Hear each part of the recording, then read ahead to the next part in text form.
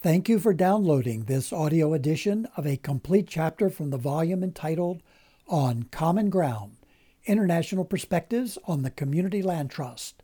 I'm John Emmius Davis, one of the book's editors, along with my colleagues Lina Algood and Maria Hernandez Torrales.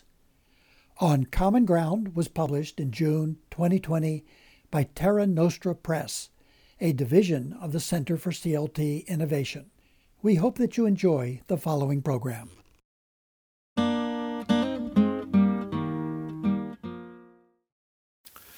Chapter 8. Messy is Good. The Origins and Evolution of the CLT Movement in England.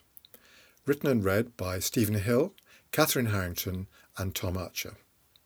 I'm Stephen Hill. I will read first, followed by Catherine and then by Tom, and I will return at the end to read the conclusion. Housing is a messy subject. This was the insight of Professor Sir Michael Atiyah, former President of the Royal Society and arguably the United Kingdom's greatest mathematician since Isaac Newton. He made this remark in his opening speech to an international symposium of scientists in 1998, convened to propose a global strategy for housing in the third millennium. Hosted by the Royal Society, the symposium was intended to have a strong scientific and technological bias, but Sir Atiyah focused on morality and human rights. He said, "Housing is not scientific, it's not hard, its themes are living, love, family, sociability, and self-expression, none of which is easily quantified or measured. Sunshine may be more important than solar energy, and community and comfort are more important than strength and durability." Another speaker, John Eberhard, Professor of Architecture and Planning at Carnegie Mellon University, moved swiftly from talking about design codes and concrete testing procedures to call for a new paradigm of housing research based on housing rights. He was scornful of what he called the continuing power of preferred positions and the negligible contributions made by governments and construction industries to housing the homeless and people on modest incomes in both the developed and developing world.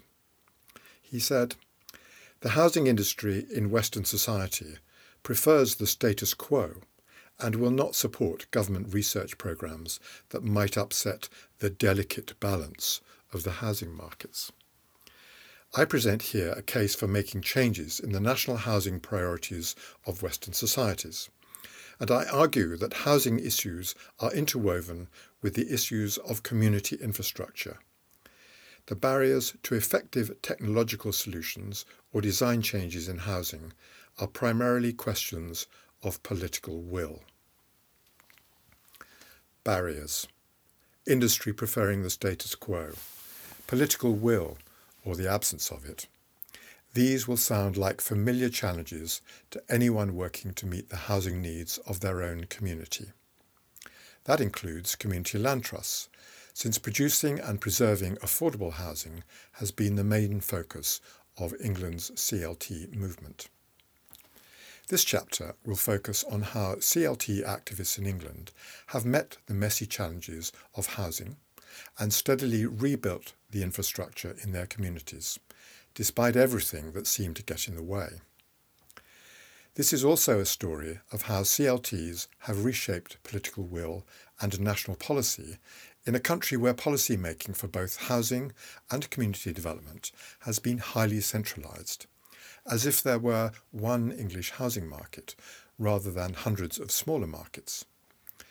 CLTs and their allies among other forms of community-led housing have helped to redesign and to redirect national policy so that local priorities, autonomy and diversity are valued and supportive, objectives that have now been substantially achieved.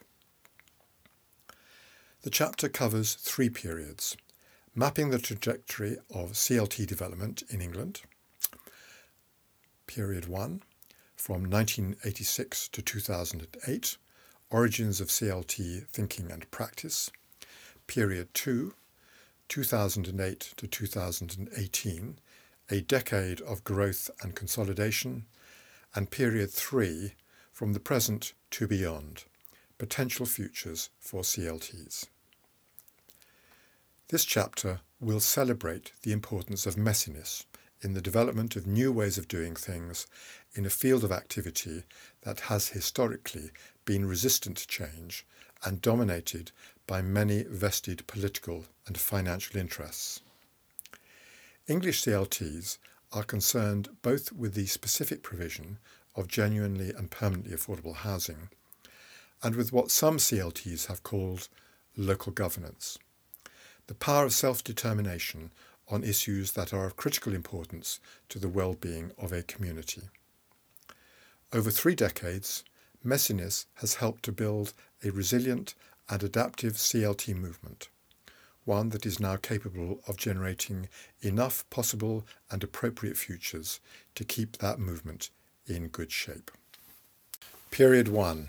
The Origins of CLT Thinking and Practice, 1986 to 2008. There are 4 strands in this section. Strand 1 is reimagining the equity structure of housing and land in villages, towns and cities. The need for new locally based institutions to promote financial inclusion and to hold land for the common good emerged during an extended period of political change, created by financial crises and the distortion of local housing markets by the deregulation of global capital. Strand 2 is improving the quality of life in rural Cornwall. New ways of providing permanently affordable housing through CLTs arose in places where no other organisation could or would provide it.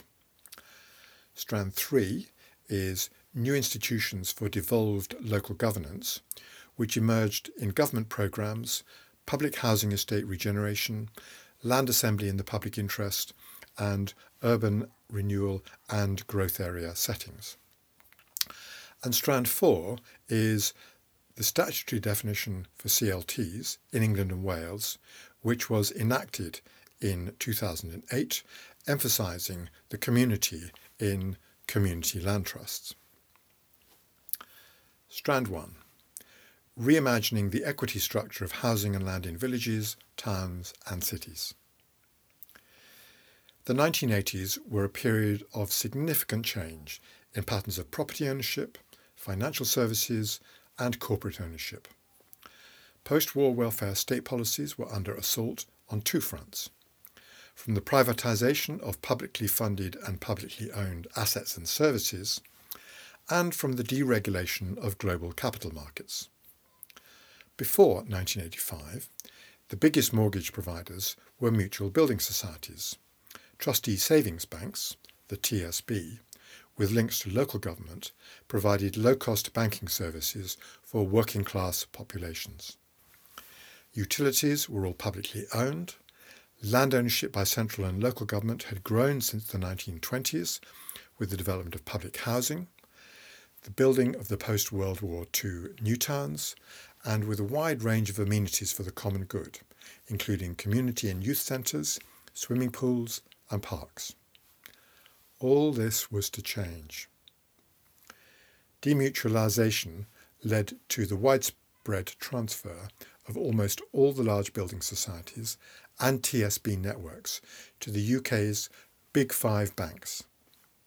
Utilities, local buses and train services were sold to private companies. The Conservative government's right to buy policy in 1980 led to the sale of council homes at generous discounts. And by 2019, there were 1.25 million fewer affordable homes of all kinds than there had been in 1980, despite all the new building that had occurred since then. As banks closed branches, inner city and rural communities were increasingly denied access to even the most basic financial services, marking a growing trend of financial exclusion for people on low and moderate incomes. Recession in the early 1990s made things worse, ushering in a time of persistently high levels of unemployment in those very same inner city and rural areas. The crisis accelerated the decline of manufacturing employment in northern England, with firms going into liquidation or relocating abroad in search of cheaper labour and more lenient regulation. Local governments lost resources, powers and autonomy. The central government restricted their ability to borrow and thus their capacity to build their own affordable housing or to assist private owners and landlords in improving the ageing stock of terraced homes built in the 19th century and which still formed the main source of housing in inner city areas. With the sale of public sector housing stock, a sharp fall across the UK in new house building, and a tidal wave of deregulated mortgage finance flooding the market, house prices rose much faster than incomes, marking the start of the process of financialisation of land and property markets. That process continues to this day, especially in London, Oxford, Cambridge and much of southern England. In many rural areas, the growth of second or holiday home ownership and the retirement to the country of older people with accumulated housing equity from the sale of valuable urban homes added to the upward drift in house prices. The first pioneering CLT, the Stonesfield Trust, was set up in rural Oxfordshire in the mid-1980s. Like many other villages, rising housing prices had made Oxfordshire unaffordable for local people on a low or moderate income, but nobody was building new, affordably priced homes. The Trust's founder, Tony Crofts, lived in the village and donated a small site to the Trust, an organisation which he had helped set up. It was controlled by people living in the village and aimed to provide permanently affordable rental housing for people who needed to work and live locally.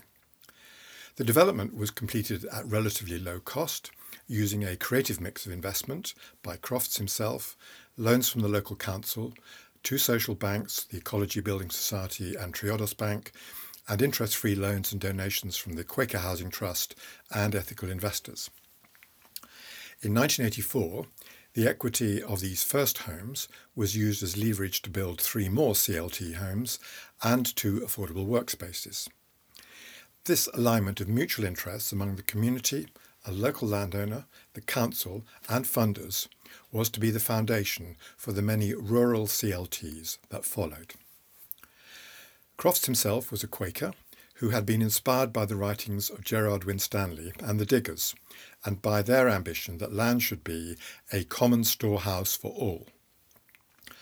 Although he initiated his CLT project independently, he soon made connections with a group of activists working on new ways of addressing the impact of these wider structural changes.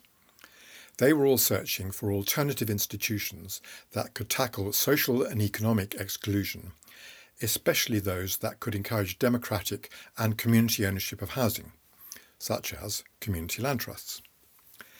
This group of activists had been greatly influenced by a 1989 book edited by Ward Morehouse called Building Sustainable Communities. It included chapters by Sian Turnbull from Australia and Bob Swan and George Bonello from the USA, highlighting the links between community development finance institutions, CDFIs, community land trusts and worker co-ops. In the late 1990s, several of these activists travelled to the USA from England, and there they met Bob Swan, co-founder of the Institute of Community Economics, and John Davis, who had helped start the Burlington CLT, now named the Champlain Housing Trust. Their visit to the USA left them convinced that the development of CDFIs and CLTs as new sustainable institutions to combat financial and social exclusion would require the establishment of a nationally available support service and a treasury of retained knowledge that would make CLTs replicable and possible for any urban or rural community. In 1989, after creating a formal action group, they developed terms of reference for a CLT action research programme and helped to establish Community Finance Solutions, CFS, at the University of Salford. CFS took the lead on policy advocacy for the growth of new CDFIs and CLTs, and were backed by other activists who continued to provide practical support for new CLT projects until the National CLT Network was formed in 2010. The Action Research Brief aimed to test how a CDFI and CLT strategy for rural regeneration could be aligned to win support from communities, local government and funders.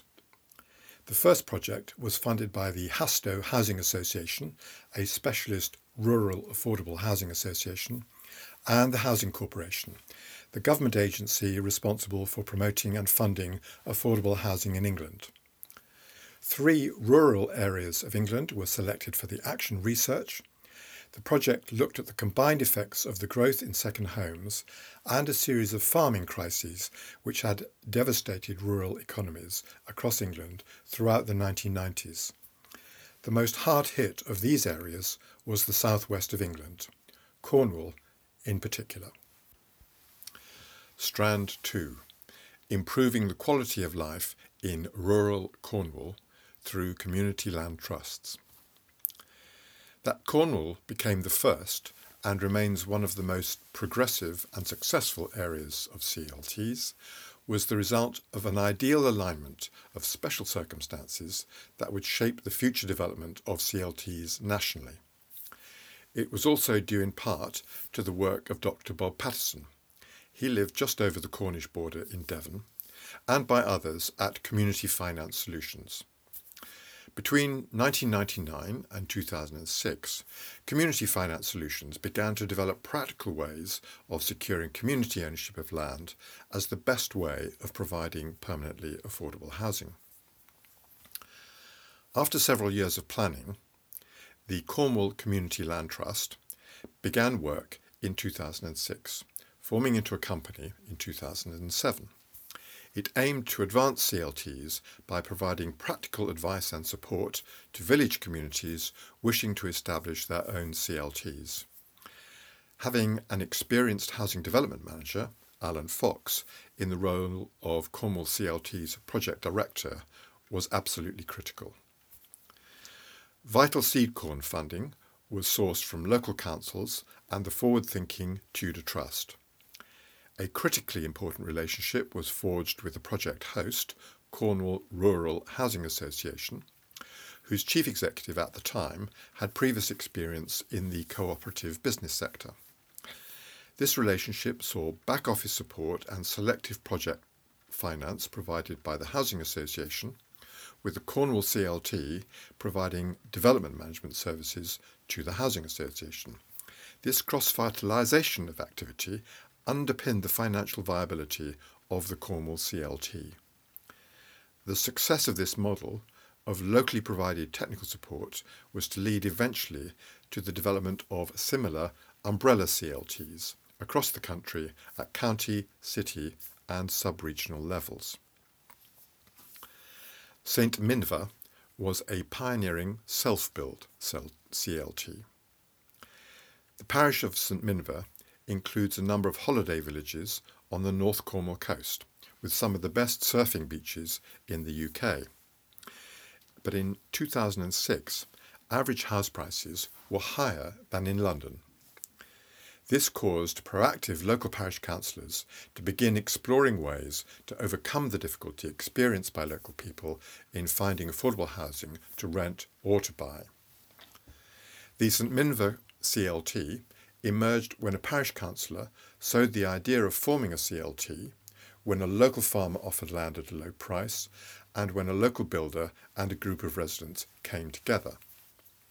The North Cornwall District Council provided a start-up grant and an interest-free loan to underpin the development of what turned out to be the first of 3 phases of development.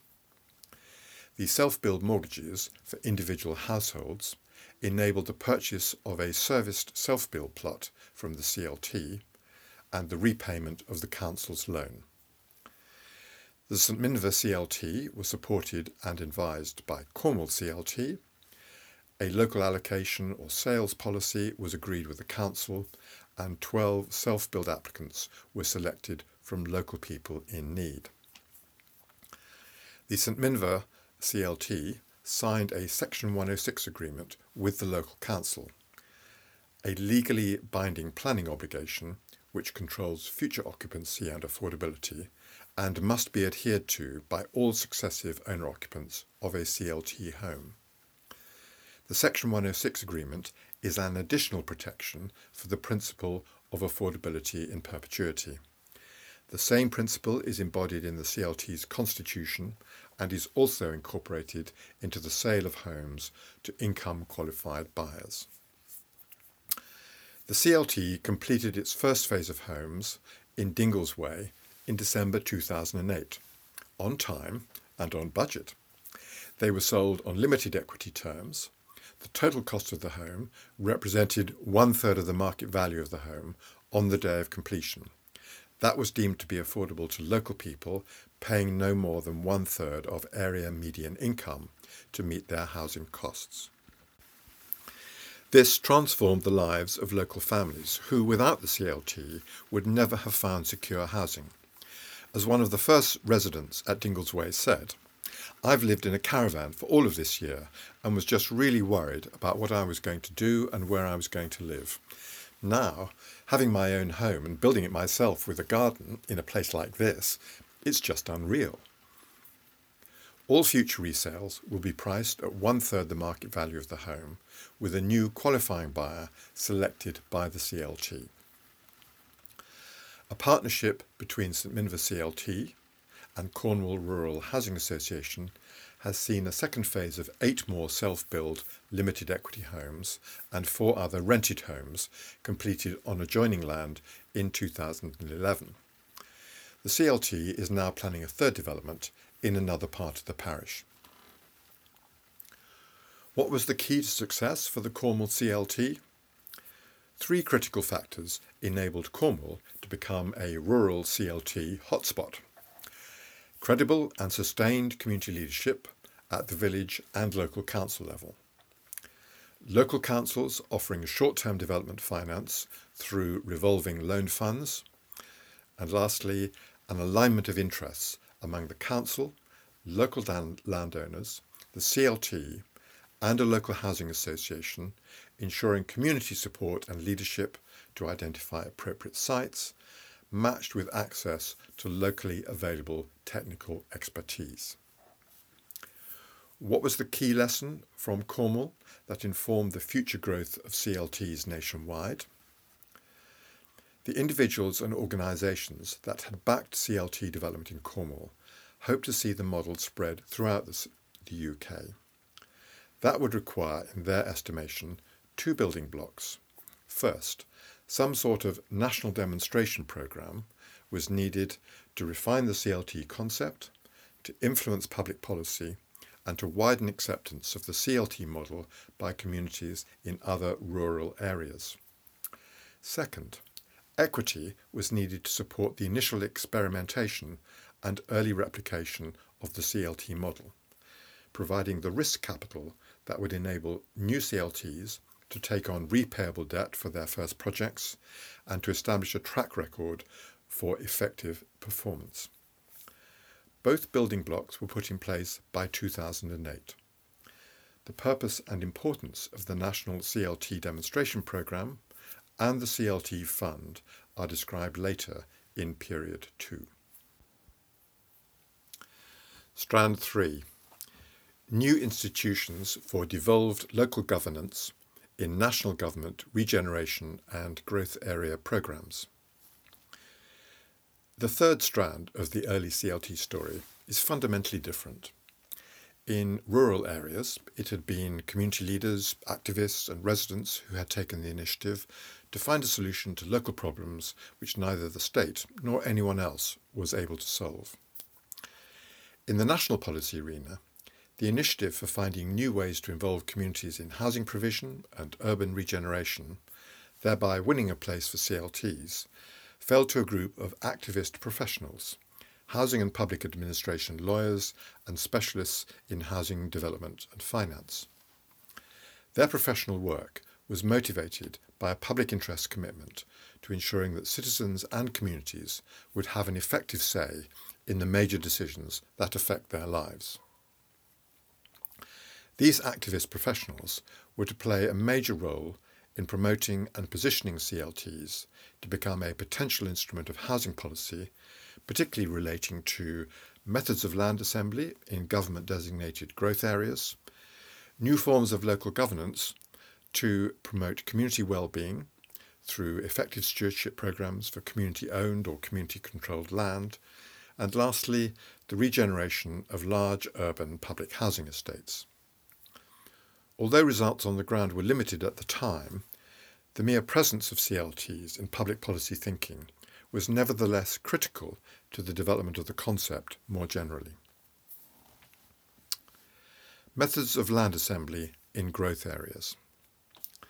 The Labour Party, which led Britain's government from 1997 to 2010, backed a major expansion in housing supply, starting with its 2003 Sustainable Communities Plan. This was reinforced by major planning law reforms enacted in 2004. These measures aim to empower citizens in local development of all kinds, requiring every new development to have a statement of community involvement. Organisations like the Joseph Rowntree Foundation believe that community ownership of land for new housing development could be a powerful way to engage communities in the future of their places while reducing opposition to new development. That was based on their own experience with community control of development and local governance at its new Earswick development outside York. In its 2002 centenary year report, Land for Housing, the Foundation included a technical appendix explaining how CLTs could be used to secure a long-term community interest in land for new development. CLTs were also advocated by the Local Government Association, the LGA, in its 2004 publication, New Development and New Opportunities. Although councils had very few powers, resources, or political inclination to take advantage of these new opportunities, the LGA's endorsement helped raise the profile of CLTs and to popularise the concept. Here's a quote from a Local Government Association pamphlet in 2004, which stated that a community land trust is a private, non-profit corporation created to acquire and hold land for the benefit of a community and to provide secure, affordable access to land and housing for community residents. In particular, community land trusts attempt to meet the needs of residents least served by the prevailing market. New forms of local governance to promote community well-being through the stewardship of community-owned or community-controlled assets. Alongside its planning reforms, the Labour government wanted to modernise local governance. The New Deal for Communities programme, NDC, developed by the Labour government of the time, was a refinement of earlier urban regeneration programmes that had focused just on housing. It invested about £5 million annually in each of 20 deprived neighbourhoods, each containing up to 15,000 people, over a period of 10 years. In 1998, councils and communities bid jointly to government for funding. Once selected, communities were put in charge of these resources. However, the central government failed to make councils cooperate with the NDC communities, thus seriously weakening the impact of this programme. Even so, a few successful NDC bodies continued after public funding ended in 2009. The NDC programme formed part of a more systemic approach to local government, integrating the use of assets, finance, town planning and public service delivery.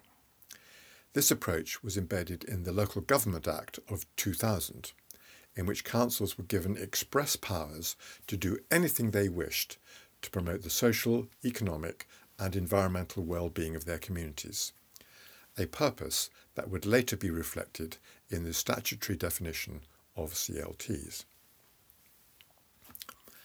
The regeneration of large urban public housing estates. From the late 1980s through to the early 2000s, both Conservative and Labour governments funded capital programmes that enable councils to improve ageing or structurally defective public housing estates. Funding conditions often required councils to include communities in both decision-making about the projects and the longer-term governance of estates. Until the financial crash in 2007, the government's Community Housing Task Force was investigating the potential for community-controlled CLTs to own the freehold of their estates and leasing land to housing associations who would upgrade or redevelop this social housing. Strand 4. A statutory definition for community land trusts in England and Wales, and why there's a C in CLT. The activist professionals who were operating in this political environment had been inspired by the success of the Dudley Street Neighbourhood Initiative in Boston. Dudley Street's governance and holistic regeneration achievements were regarded as potential exemplars for both councils and communities that were being affected by plans for regeneration and new housing development. The kind of devolved autonomy from the state which Dudley Street represented was promoted by activist professionals in England as a model of double devolution. This policy, adopted by the Labour government in the early 2000s, was intended to achieve a progressive devolution of powers from central to local government and then from local government to communities. The Minister of Local Government considered various ideas for implementing devolution through his local government sounding board, of which the Reader was a member. The Local Government Association, however, had no interest in the idea of transferring any powers to communities, despite its earlier endorsement of CLTs in the context of new development. What the activists learned from this experience and from the frustration of various CLT initiatives not quite coming off was that CLT development could not be sustained in the face of shifting market or political conditions unless the community was the driving force behind the process. Even well-intentioned politicians, public servants and professionals were no substitute for community leadership, advocacy and organising in making CLTs happen. Nevertheless, the activists appreciated the necessity for CLTs to obtain sufficient legal recognition that would justify a corporate existence that was independent of any particular government policy or programme and independent of any transitory political party alignment. In Cornwall, where CLTs were starting their first homes in 2007, it was especially apparent that having a national legal definition for CLTs would open up more sources of finance. Lenders were beginning to be much more cautious as the financial crash unfolded. They needed a standardised definition of the CLT to understand what kind of organisation they were being asked to support in the financing of new residential development. This so-called Cornish justification for enacting a CLT definition was a straightforward ask of members of Parliament. So an amendment was added to the Housing and Regeneration Bill that was going through Parliament in 2007, specifying how a community land trust was to be defined in England and Wales. It was enacted into law in 2008, and this is the text of the definition as set out in Section 79 of the Housing and Regeneration Act 2008. A CLT is a corporate body which satisfies the two conditions below. Condition 1. It is established for the express purpose of furthering the social, economic and environmental interests of a local community, by acquiring and managing land and other assets in order to provide a benefit to the local community and to ensure that the assets are not sold or developed except in a manner which the Trust's members thinks benefits the local community. Condition 2. It is established under arrangements which are expressly designed to ensure that any profits from its activities will be used to benefit the local community, otherwise than by being paid directly to the members, and individuals who live or work in the specified area have the opportunity to become members of the Trust, whether or not others can also become members, and the members of a trust control it. The wording of this definition was not just intended to reassure lending institutions, however. It was even more relevant for communities needing a legal form through which they could become more powerful in decision-making about the future of their areas. By linking a CLT's purpose to the ownership of land for promoting the interests of residents, the definition tried to remedy the democratic deficit that had been left by the government's abandonment of double devolution. It also addressed the absence of any obligation on landowners to serve the common good in English property rights and law. So embodied in this CLT definition were three essential and quietly subversive concepts that would empower communities in the planning, development and regeneration of their local areas. These three concepts were: 1. A CLT could only exist to protect and promote the economic, social and environmental interests of the existing community, directly copying the well-being powers given to councils in the Local Government Act 2000 and the legal purposes attributed to the planning reforms in the Planning and Compulsory Purchase Act of 2004. Second, land should be owned and used for the purposes of securing the common good. And 3, participatory democratic control and democratic influence should be the hallmarks of local development. For most community activists, their main motivation for setting up a CLT was to restrict the price of land, curbing an out-of-control land market that was working against the well-being of their communities. This represented an approach to the pricing and allocation of land that elected and appointed public officials were, and still are, reluctant to adopt.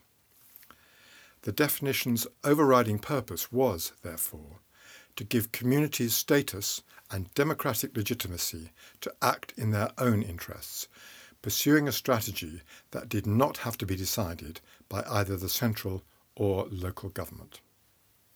Catherine Harrington. Section 2, Growth and Consolidation, 2008 to 2018. If the previous 2 decades sowed the seeds for a CLT movement in England, the third decade saw its rapid germination, as CLTs grew from 20 at the start of 2008 to over 300 today.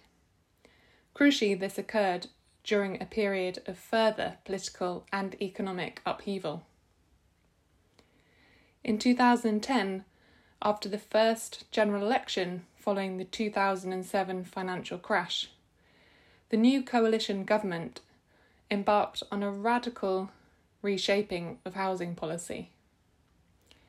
This was aimed at bolstering private house building and renting, whilst squeezing out affordable housing provision. Despite aspirations to tackle the housing crisis, the government was spending 44% less public money on affordable homes by 2013, with knock-on secondary effects that limited CLT growth in some ways and stimulated it in others. Council budgets, hit hard by austerity policies, severely limited the ability of councils to invest in housing and regeneration. In this new world of market-driven housing production and state retrenchment, civil society organisations, like CLTs, were expected to flourish as part of the coalition government's new idea, the Big Society. Despite being personally championed by the Prime Minister, David Cameron, the Big Society soon lost political traction.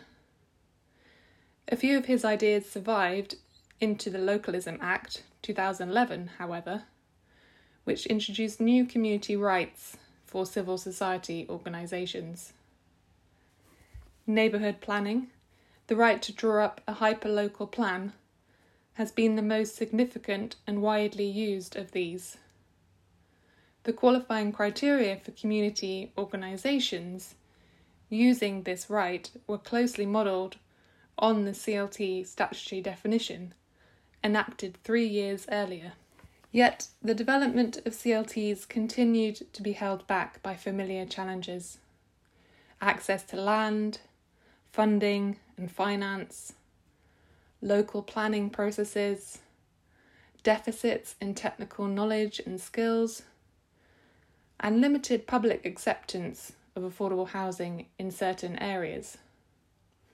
With so many barriers standing in the way of CLTs, the eventual emergence of today's CLT movement is remarkable.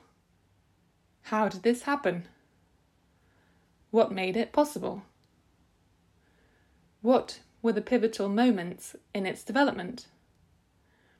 We shall answer these questions by describing the stage of growth of the CLT movement through 4 parallel strands of activity. 1. Building a support infrastructure. 2. Making the voice of CLTs heard in government. 3. Speaking in a united voice to government, advocating for all forms of community-led housing. And 4. Improving the funding and finance system. Building a support infrastructure. Despite public enthusiasm for CLTs, very few groups had actually built any homes before 2008. This was due, in part, to there being no support infrastructure to capitalise on this interest. A persuasive argument that such an infrastructure was needed was put forward by activists, academics, and professionals who'd been making the case for CLTs. They convinced the Carnegie UK Trust, the Housing Corporation, and the Higher Education Funding Council for England to support an initial 2-year national CLT demonstration programme starting in 2008. Led by Community Finance Solutions, the goals of this programme were to promote the creation of CLTs in both rural and urban settings, and to provide advice and support to local groups so they could get their projects off the ground. On a parallel track, the same activists successfully assembled the capital for a CLT fund from a number of major charitable foundations. This fund provided small seed corn grants to cover the start-up stages of CLTs and offered pre-development and development loans for CLT projects. By the end of the demonstration programme, 3 CLTs were in the process of building 30 homes, and another 139 homes were in the pipeline. New resources and technical advice also emerged, but enabling support remained limited, political support was marginal, and the CLT movement still lacked a united voice. Following the demonstration programme's final recommendations, a community empowerment grant was secured from the central government in 2010, providing initial funding for 2 essential elements of a support infrastructure for CLTs: a national membership body, and a replicable sub-regional enabling body called an umbrella CLT, using Wessex community assets as the pilot. The National CLT Network was started in 2010, with a blank slate in terms of its future form and direction. The first director, who was the organisation's sole paid employee at the time, was assigned a dizzying array of initial tasks: establish governance and membership arrangements, provide support and resources for emerging groups, communicate with communities and the national and local press, and lobby central government to address the barriers to CLT development. It was also vital to ensure that the first CLT members took ownership of the national mission and participated in the organisation's governance. The network would have credibility only if it was a genuinely representative body. The choice of an appropriate host for the network was important. After considering a number of civil society organisations with housing and community interests, the National Housing Federation, the representative body for housing associations in England, was selected. The Federation offered the greatest potential to increase the coverage and influence of the network's activity, despite representing a somewhat different set of housing interests from those of the network. The interests of the Federation and the network did indeed diverge between 2010 and 2014, as many housing associations became larger, more corporate, and less connected to the communities they served. Also, with the growing profile and standing of the network, there was sufficient impetus to become legally and operationally independent, which it did in June 2014. The network quickly learnt that, despite the growing number of CLTs forming since 2010, the scale and pace of development would be limited if CLTs continued to rely solely on volunteers. These individuals were being asked to learn vast amounts of technical information about housing finance, company law, and development planning. In essence, becoming quasi-housing professionals, while supported by a number of sympathetic and committed advisors willing to travel the country. Seed corn funding from the CLT Fund, which paid for early advisory support, only took these fledgling CLTs a short way on their journey. Many could only move slowly toward reaching their goal of building homes. Stronger support systems were required. One such system was emerging in the form of umbrella CLTs, including those in Cornwall, Cumbria, Lincolnshire, the east of England, and Somerset, Devon and Dorset, otherwise known as Wessex. In theory, umbrella CLTs could offer end-to-end support for both organisational and project development. Each covered an entire county or several counties, supporting individual CLTs in that area, from the initial start-up stage of a CLT being a bright idea, through incorporation, planning, and then construction, to the point where people moved into new CLT homes. Some umbrella CLTs, like Wessex, were based on strong partnerships with carefully chosen housing associations having shared aims and values. This enabled communities to focus on being effective participants in shaping projects, with the housing association taking on the technical and administrative burden, bringing its expertise in development and financing. The network actively sought funding from charitable foundations and government to support the establishment of new umbrellas, hoping to achieve full geographic coverage of England. As these regional and sub-regional support systems grew, the network saw that its role needed to change. It should only do what could not be adequately performed at the local, sub-regional or regional level. This meant focusing on national advocacy campaigns, leadership, and promotion of best practices. Making the voice of CLTs heard in government, experiments and successes in advocacy. Despite having secured a statutory definition for CLTs in 2008, political support for CLTs was still tentative.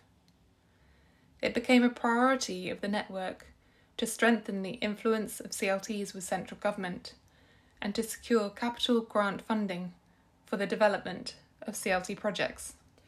The value of CLTs could only be demonstrated when politicians could see a sufficient number of completed CLT homes.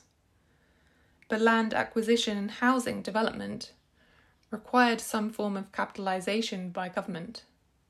In England, social housing was supported through the central government's Affordable Homes Programme for housing associations. In response to lobbying, 25 million of that programme was set aside for CLTs up to 2015.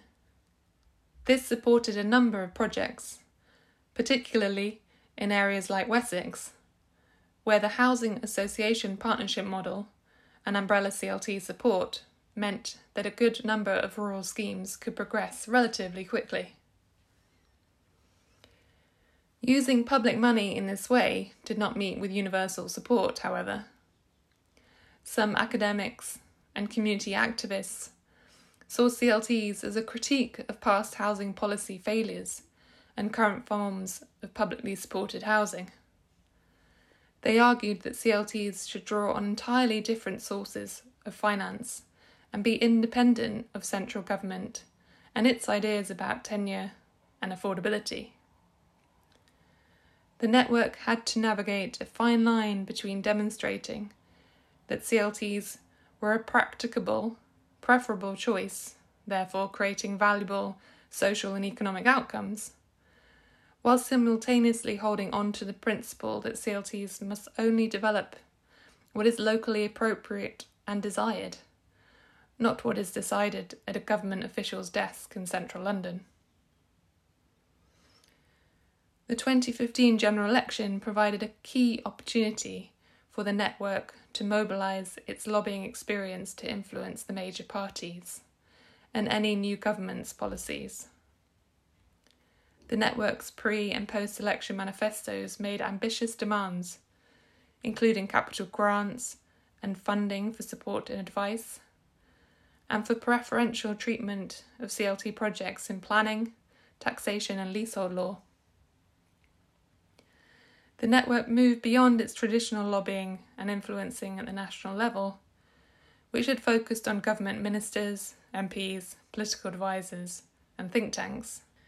It focused simultaneously on the grassroots, mobilising individual CLTs to lobby their MPs, particularly in electorally significant areas, knowing that the constituency link would prove critical in gaining MPs' support, thereby influencing national policy making. New urban CLTs were also showing how targeted lobbying and community organising could secure political commitments at the local and regional level. Community organisers at Citizens UK and at London CLT extracted commitments to support CLTs from public officials. This culminated in support from London's mayors, first Ken Livingstone and then Boris Johnson, for the first significant urban CLT project in the UK, located at the St Clement's Hospital site in London's East End. Over 80 MPs were targeted in the run-up to the general election, many of whom pledged their support for the network's pre-election manifesto. once the new government was elected, the network, knowing that there could not be a political ask without a matching political offer, set out a convincing case to government officials that CLTs could help them to achieve their own housing aspirations by gaining popular support for new house building, which was often fiercely resisted by established communities directly affected by development, helping diversify the house building industry after the financial crash, which had accelerated the demise of small and medium-sized builders and developers, innovating in an industry highly resistant to change, and addressing affordability concerns for both middle-income and low-income households in electorally sensitive areas. Despite the cross-party appeal of CLTs, one of the new government's first actions was to introduce a housing and planning bill into Parliament that, among other measures, imposed a compulsory rent reduction regime for social housing providers that would have left several CLTs bankrupt within 2 to 3 years. The government also proposed extending the existing right to buy to the tenants of housing associations. This would have provided tenants with a large discount to purchase their homes, including some CLT homes, directly undermining the ability of CLTs to keep their homes genuinely affordable in perpetuity. The potential damage to the CLT brand, and thus the risk to the future of the CLT movement as a whole, was significant. A twin-track national-local lobbying strategy proved critical in enabling the network to move quickly to protect CLTs from the bill's most damaging features. The lobbying presence in Whitehall, combined with pressure from CLTs on the ground, was highly effective in winning CLT exemptions to both rent reduction and right to buy proposals. Within Whitehall, the network had gained a reputation for being an effective lobbying organisation, with ministers repeatedly approached by MPs on behalf of CLTs within their constituencies. A united voice promoting all forms of community-led housing. From the mid-2000s, attempts had been made to collaborate among the main national representative bodies of housing cooperatives, CLTs, co-housing communities, and development trusts, all forms of community-led housing. The aim of collaboration was to project a more powerful sector voice in national debates. Working together proved challenging for everyone. Each body started out believing they had more to gain by lobbying separately on behalf of their own memberships.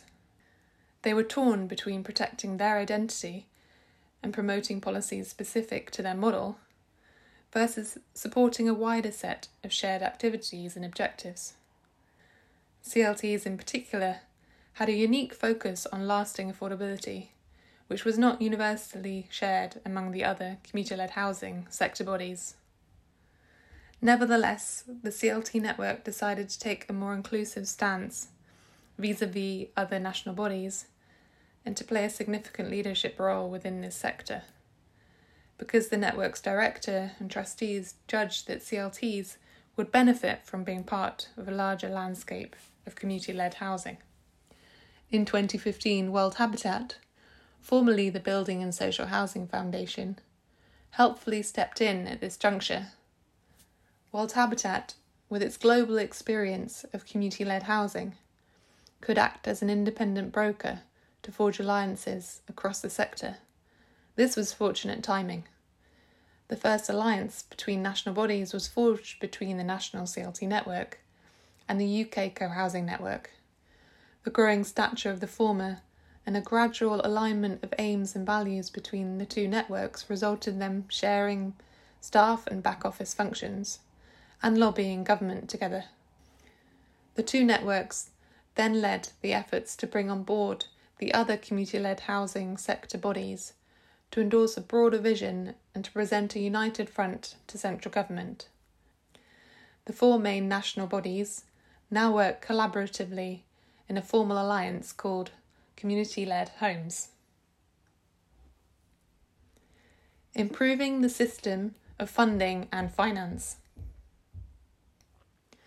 Most early CLTs drew on a diverse range of funding and finance to make their projects viable, as the Stonesfield CLT had done. The CLT Fund had been designed to provide CLTs with both pre-development and development loans structured in innovative ways. Some were provided at risk, repayable only if and when planning permission was granted. Other loans were available with lower levels of security, taking a subordinate position on the property to enable a larger lender to take the first position. By the end of 2018, the CLT Fund had supported over 44 CLTs and had helped to finance over 100 newly built affordable homes, with another 400 plus in development. Whilst helpful, these funds were still no panacea, especially for groups trying to cover pre-development costs on larger projects. Other funds became available, such as the reallocation of 14 million unspent government revenue funding. However, the government's conditions were highly risk-averse, requiring groups to have bought or secured a firm interest in their site before the government's money would be released. Other forms of niche funding were developed, especially as interest grew in urban CLTs.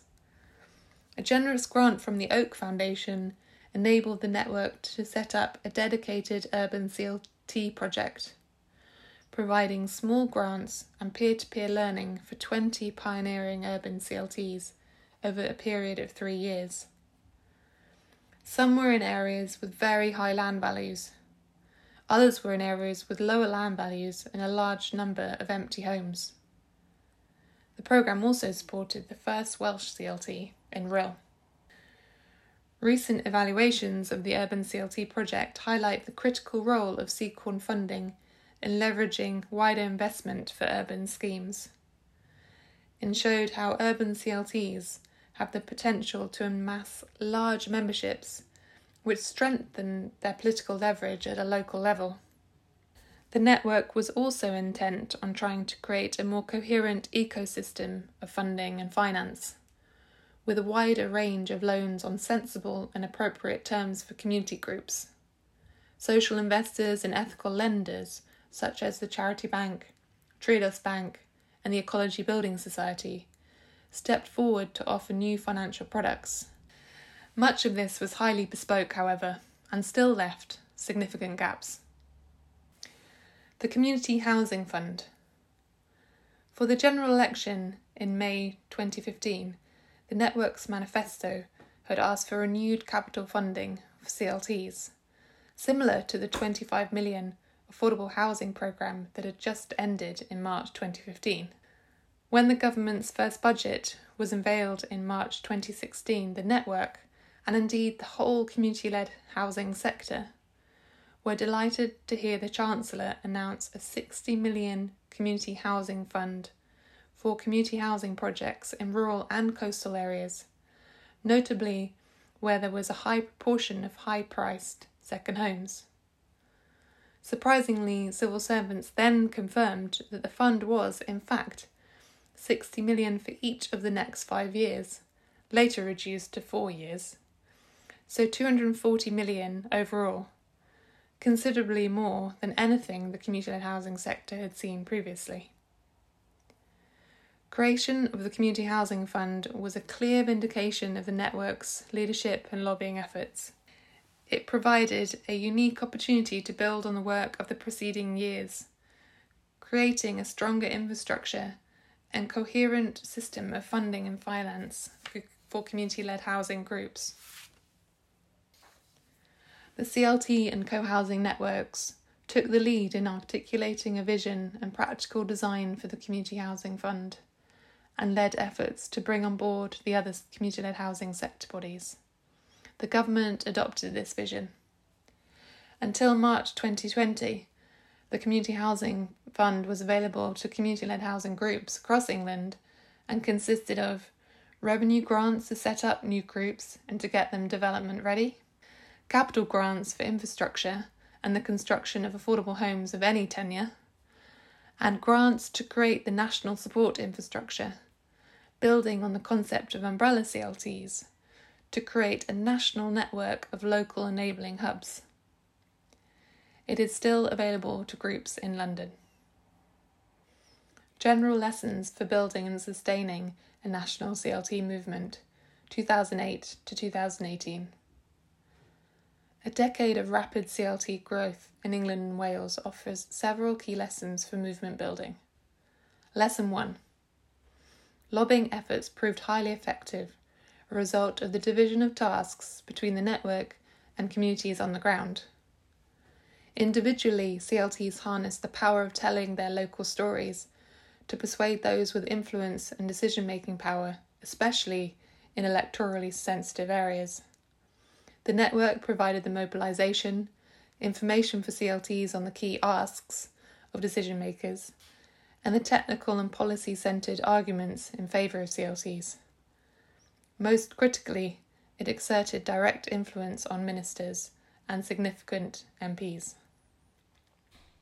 Lesson 2.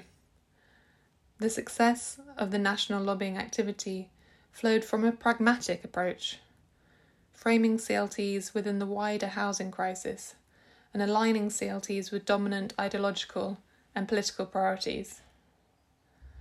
Government ministers and officials were shown how CLTs and other community-led housing initiatives could help them to achieve their national housing objectives. Lesson 3. Having sold the political benefits of CLTs, lobbying was directed towards influencing financial priorities, expanding access to land and finance, and enacting legal and legislative rules affecting the viability of CLT models of development. Lesson 4. The network and local CLTs developed a clear picture of the financial requirements of CLTs over the lifetime of their projects, including revenue for core activities, capital for land acquisition and project development, and ongoing revenue to allow CLTs to play a long-term stewardship role. Lesson 5. CLTs need more than money. Networks of skilled professionals are required to reduce the burden on volunteers.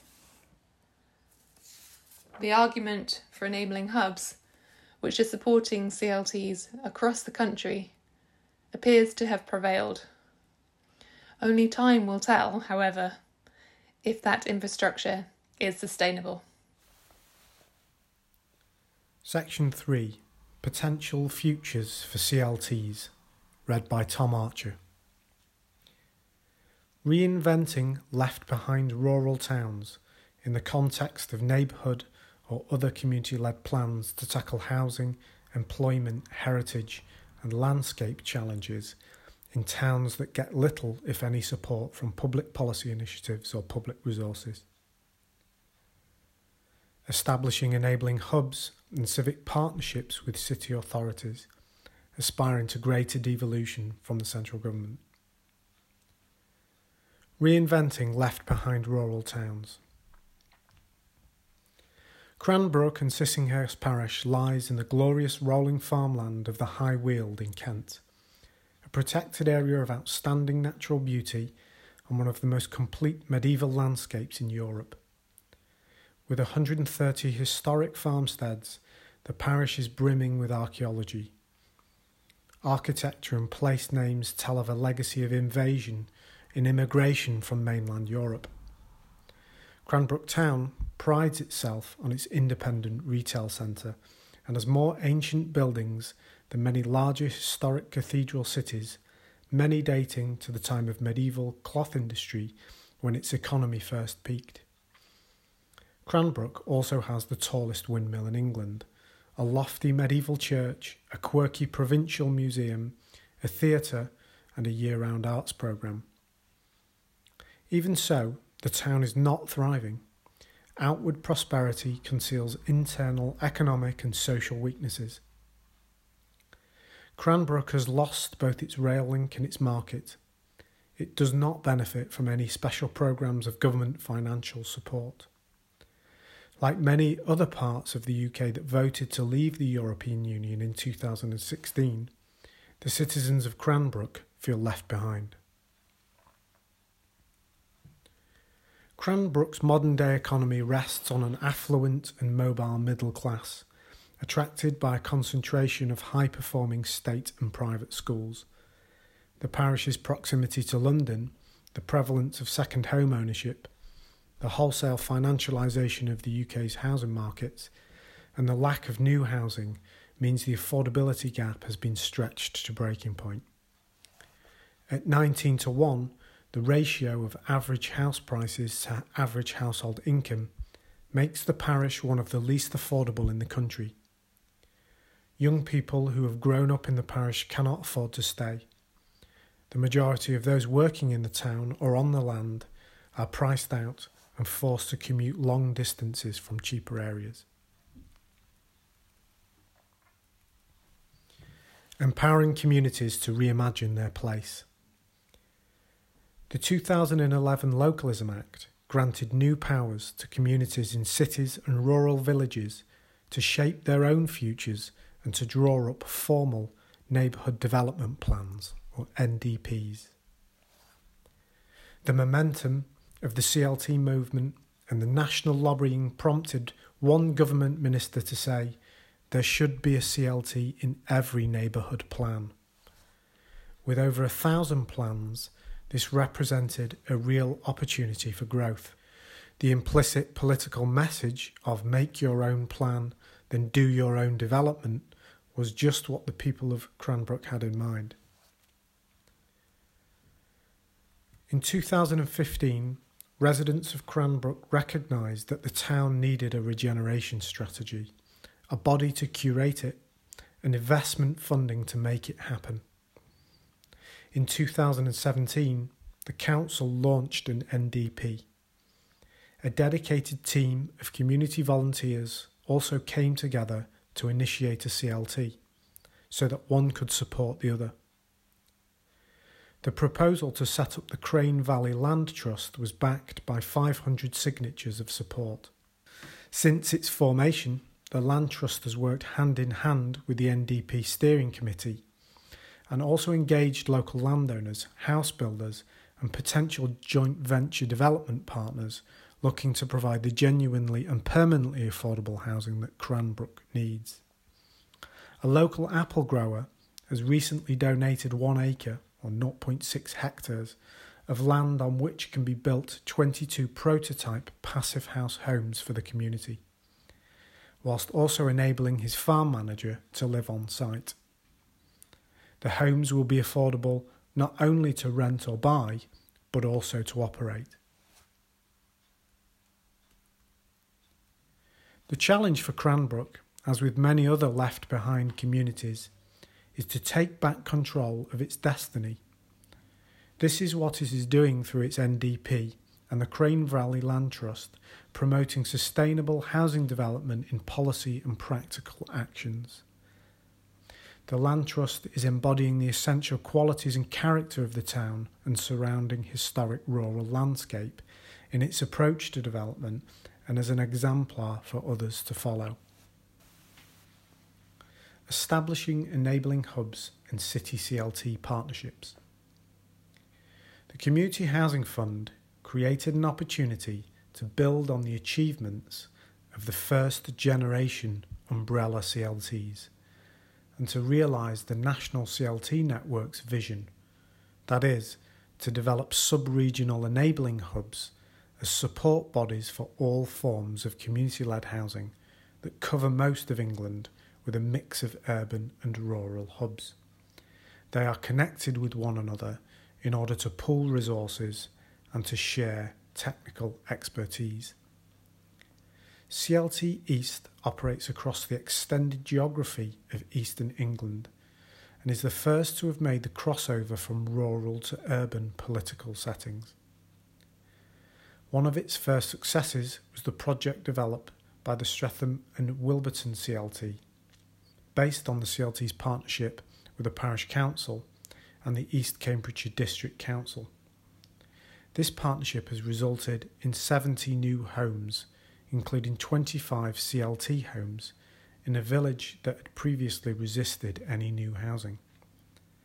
As a result of the project, the Council developed a planning policy for enabling community-led development and formed Palace Green Homes, a new council-owned housing development company with part of its remit to serve as a development partner for CLTs.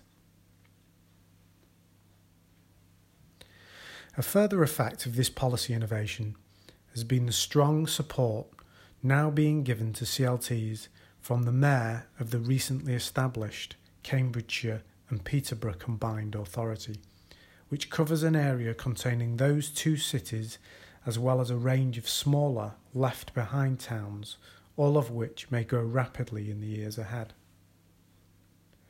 What is needed? The particular strength of an enabling hub is its understanding of the pipeline of groups and projects and their supply chains in a particular area. This is helpful to councils when they are attempting to get an accurate picture of the level and type of local demand and how the council might help to meet it. Because enabling hubs need to operate over a wide area and with enough volume of business to pay their way, there is an opportunity to collaborate when groups in different geographies are going through similar development processes. Collaboration is particularly valuable in urban areas where multiple groups can share in the development of a single large site or can cooperate in getting better value from local builders or off-site manufacturers. Partnerships are key to an enabling hub's success. Partners may host the hub's office functions, share staff members, and bring financial or technical support. Given that housing development can take many years, hubs need to diversify income streams outside of project-related fees. Research may offer extra income and help position a hub as a thought leader in a particular area. The Oxford Hub, for example, has conducted research on the Oxford housing market, and Wessex Community Assets has conducted research on the motivations and aspirations of CLT volunteers in Somerset, Devon and Dorset. There are also opportunities to charge for developing and delivering training courses for prospective home buyers, employees of local authorities and housing associations, and professionals in design, finance and law who may have little experience working with community groups. A new breed of civic partnerships, CLTs and city regions. 3 innovative CLTs have led the growth of city region enabling hubs. Leeds Community Homes is a CLT created from the initiative of experienced local community-led housing organisations that had been active in the city for several decades. The CLT engages in the direct delivery of housing, funded in part through community share offers, and supports the development of other community-led housing organisations across the city region. Bristol CLT has been a national leader in delivering innovative community-led housing projects for almost 2 decades. The Bristol City Council is now an integral partner of the hub and is offering sites to encourage the development of CLT homes and other forms of community-led housing. Oxfordshire CLT, established in 2004, had struggled to build a pipeline of projects due to the competition for sites in the highest value area in the UK and the lack of local government support. However, the creation of the Community Housing Fund in 2016 prompted a surge of new rural and urban projects and renewed interest from the 5 Oxfordshire councils. In 2017, the Oxfordshire CLT forged an enabling hub partnership with a local philanthropic foundation and a community development charity. The CLT now focuses on holding land and partnering with smaller CLTs and other developers, rather than doing housing development on its own. The political significance of enabling hubs and the wider community-led housing approach. There is no doubt that CLTs have benefited from being part of a bigger community-led housing landscape. CLTs have recognised this and have taken the lead, nationally and locally, in building community-led housing sectoral alliances, both in their own self-interest and for the survival and growth of community-led housing in general. A handful of urban councils, moreover, have used CLTs as a response to the challenges of reduced funding from central government to maintain a supply of genuinely and permanently affordable housing. Alongside the call by CLTs for a new politics of shared control between politicians and citizens, there is now a significant potential for greater citizen involvement and community ownership of assets in urban regeneration, as a counterweight to the acceptance of regeneration as driven solely by the financial motivations of real estate developers, investors and councils. What are CLTs really about? There are now over 300 CLTs in England, and 935 CLT homes have been built. Recent research suggests there are more than 5,000 new CLT homes in the pipeline. Nationwide, the membership of CLTs has grown to over 17,000 people. In May 2019, central government called for new information on the number of additional community-led homes that might start before 2024 to provide evidence of demand that could be met if the Community Housing Fund were extended beyond March 2020. Over 16,000 further community-led homes are now in prospect. Most of these are CLT homes. The recognised impact and widespread awareness of CLTs, once distant ambitions, are increasingly visible in national and local policy making. Very few people now look puzzled when CLTs are mentioned. Familiar barriers remain, including lack of access to land, finance and technical support. But persistent and united action by varied community-led housing actors is making steady progress in reducing these constraints on future development. In June 2019, central government reacted positively to sustained campaigns by both the CLT and co-housing networks to secure exemptions from potentially damaging leasehold reforms. For instance, new CLTs would have been prevented from using ground leases to protect the affordability of their homes, but they will now be totally exempt from any legislative changes. The interest in CLTs as instruments for the regeneration of public housing estates, which had been proposed but abandoned in the early 2000s, is being revived. After a decade in which estate residents were excluded from the decision-making by their council landlords and displaced through gentrification caused by council and development partnerships, the political, social and economic damage has been recognised. Councils previously hostile to community action are now working with residents on co-production for estate regeneration, with some of the new homes likely to be owned by a CLT. The UK's main political parties are now openly endorsing CLTs.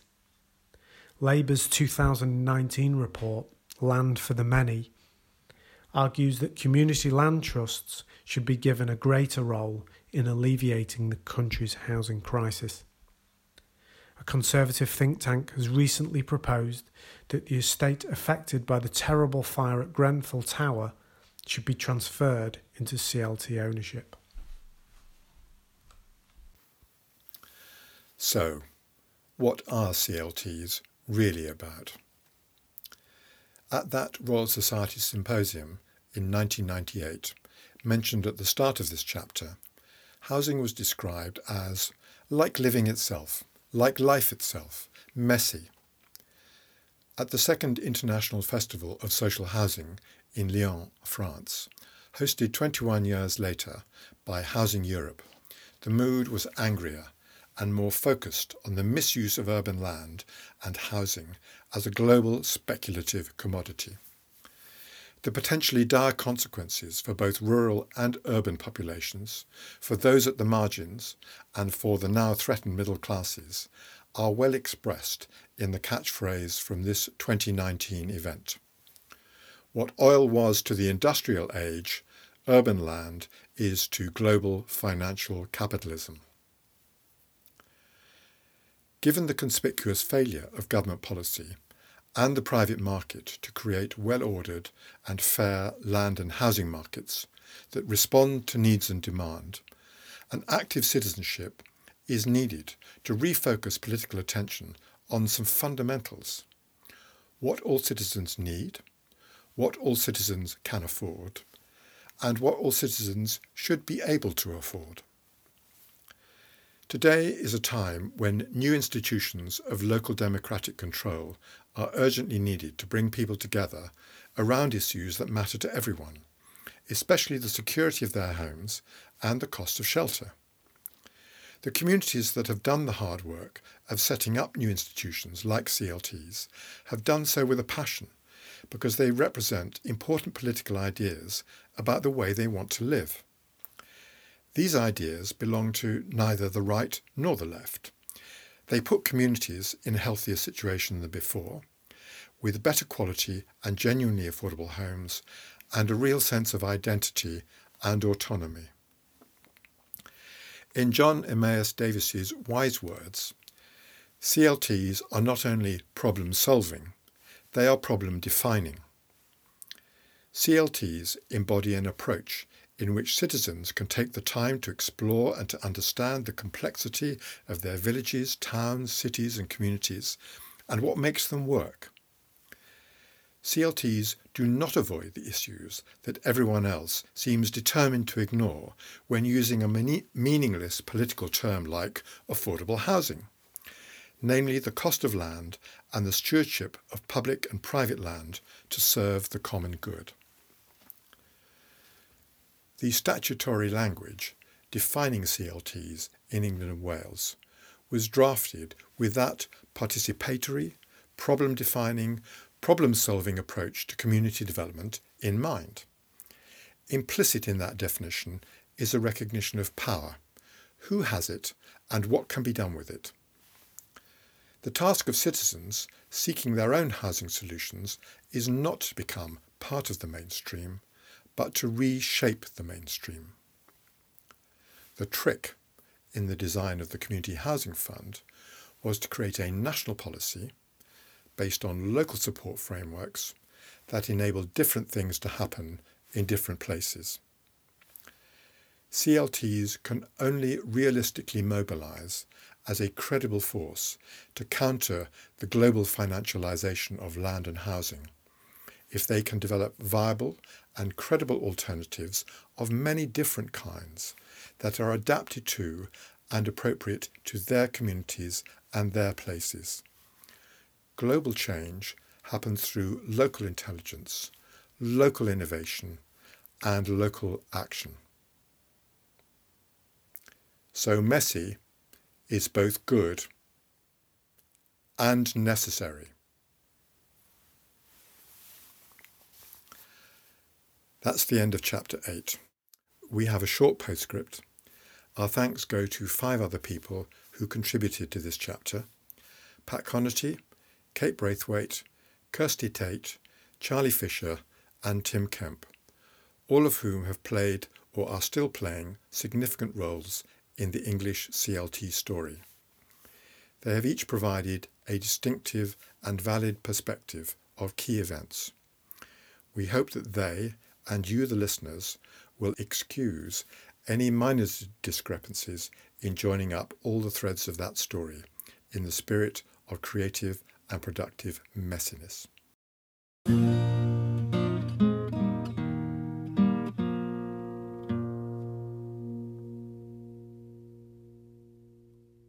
This has been an audio presentation of a published chapter from the book entitled On Common Ground.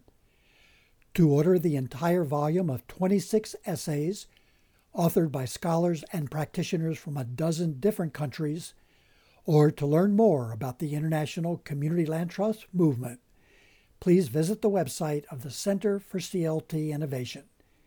We can be found at www.cltweb.org. Thank you for listening.